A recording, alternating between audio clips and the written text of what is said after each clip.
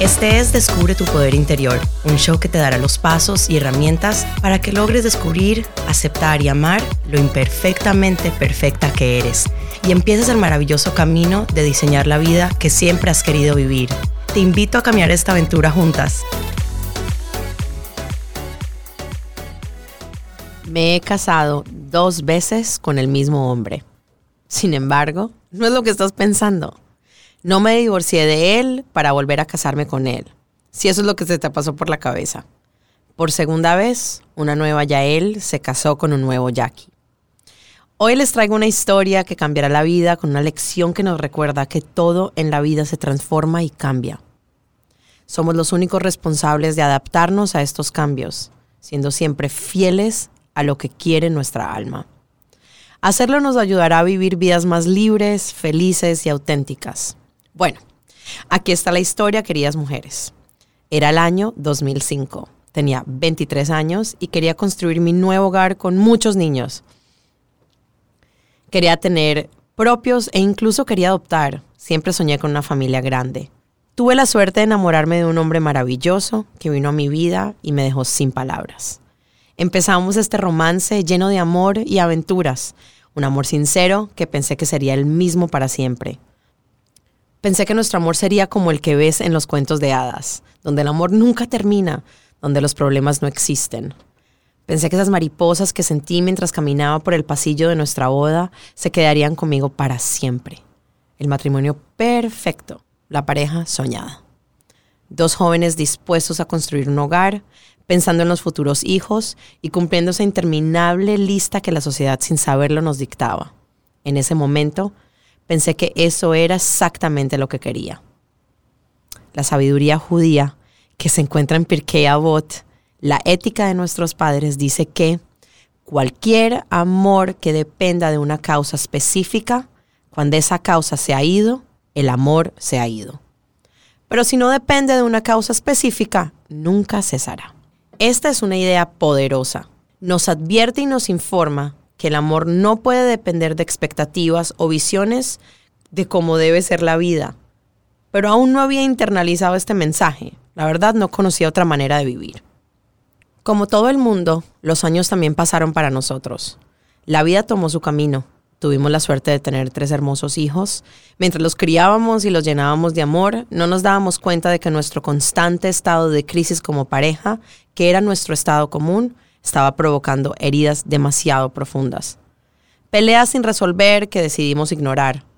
Continuamos a ciegas y tratando de no mirar atrás. Al final del día, es mucho más fácil estar ciego que abrir los ojos y enfrentar los problemas. Mi esposo era un solucionador innato. Y yo, todo lo contrario, no quería que mi vida se resolviera. Buscaba comprensión, apoyo y más significado para la vida. Y así pasaron los días, pasaron los años, aguantando, ignorando. Esas mariposas que pensé que sentiría para siempre se desvanecieron lentamente para convertirse en espinas que constantemente pinchaban mi corazón y mi alma. Estábamos perdidos, sin saber quiénes éramos, sin recordar por qué nos habíamos enamorado, como 2 desconocidos que apenas se reconocían. Nuestro amor y nuestro matrimonio estaban en la cuerda floja, y yo estaba a punto de caer. Cuando no nos permitimos sentir nuestras emociones, cuando las dejamos de lado, cuando pretendemos ser fuertes o elegimos ignorar, créanme, mujeres hermosas, que todo vuelve para perseguirnos. Y llegó el día, después de mucho tiempo de elegir no conectar con mis emociones, donde todo sencillamente explotó. Era el 23 de diciembre. Teníamos un gran desacuerdo como pareja, que discutimos durante horas y horas. Pensé que ahora no había salida. Este era nuestro final. Esa misma mañana tenía que estar en el estudio a las 5 de la mañana para grabar un programa de televisión que resultó ser sobre conflictos del matrimonio. No me pregunten cómo salió o qué dije, porque literalmente no tengo ningún recuerdo.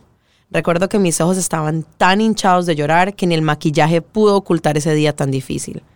Recuerdo haber terminado el show, estacionarme en un parqueadero durante 4 horas y sencillamente llorar.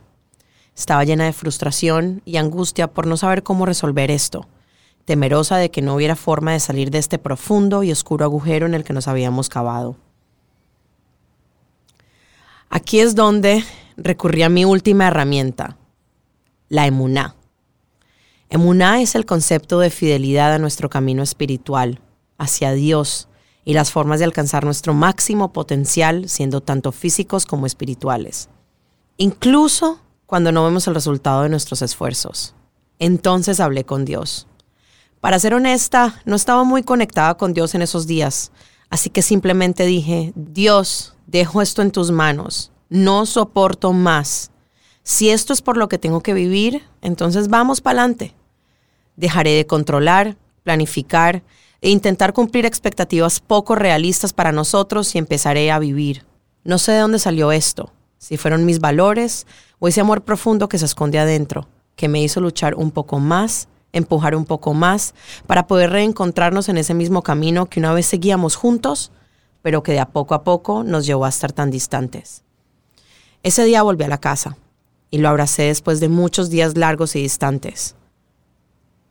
Lo único que quedaba por decir era perdón. Recuerdo que nos sentamos durante horas en silencio, simplemente siendo, sin hacer nada. Pasaron los días y esa conversación con Dios comenzó a manifestarse. Y no en forma de milagros o pensando que nuestros problemas habían desaparecido, sino por alguna razón, simplemente vivir y dejar de intentar controlarnos comenzó a llenarnos de paz. Una paz difícil de expresar con palabras, pero que finalmente pudimos respirar. Dije no más control, miedo o conflicto.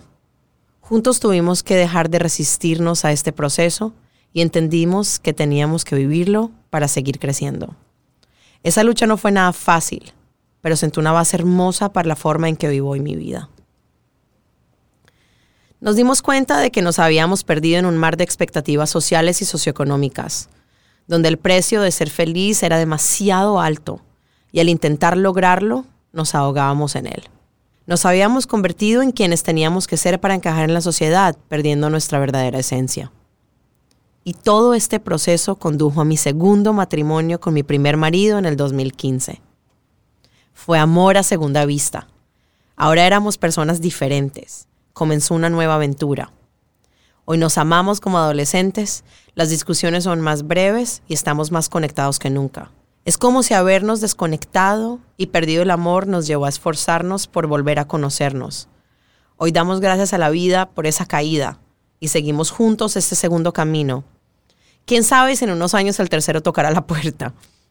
Por eso hoy quiero decirles a todos ustedes, si están pasando por esto, intenten comenzar a identificar quiénes son realmente tú y tu pareja, sin prejuicios ni máscaras. Una gran herramienta es la escritura.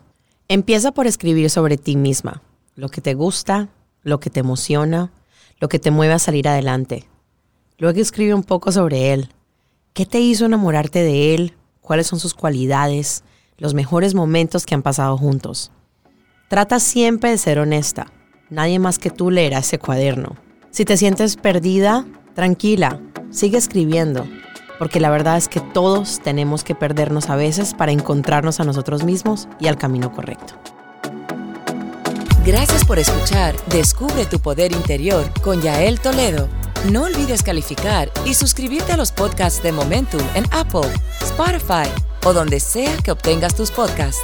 Únete a Yael nuevamente para obtener más orientación de vida basada en la psicología moderna y la inigualable sabiduría judía.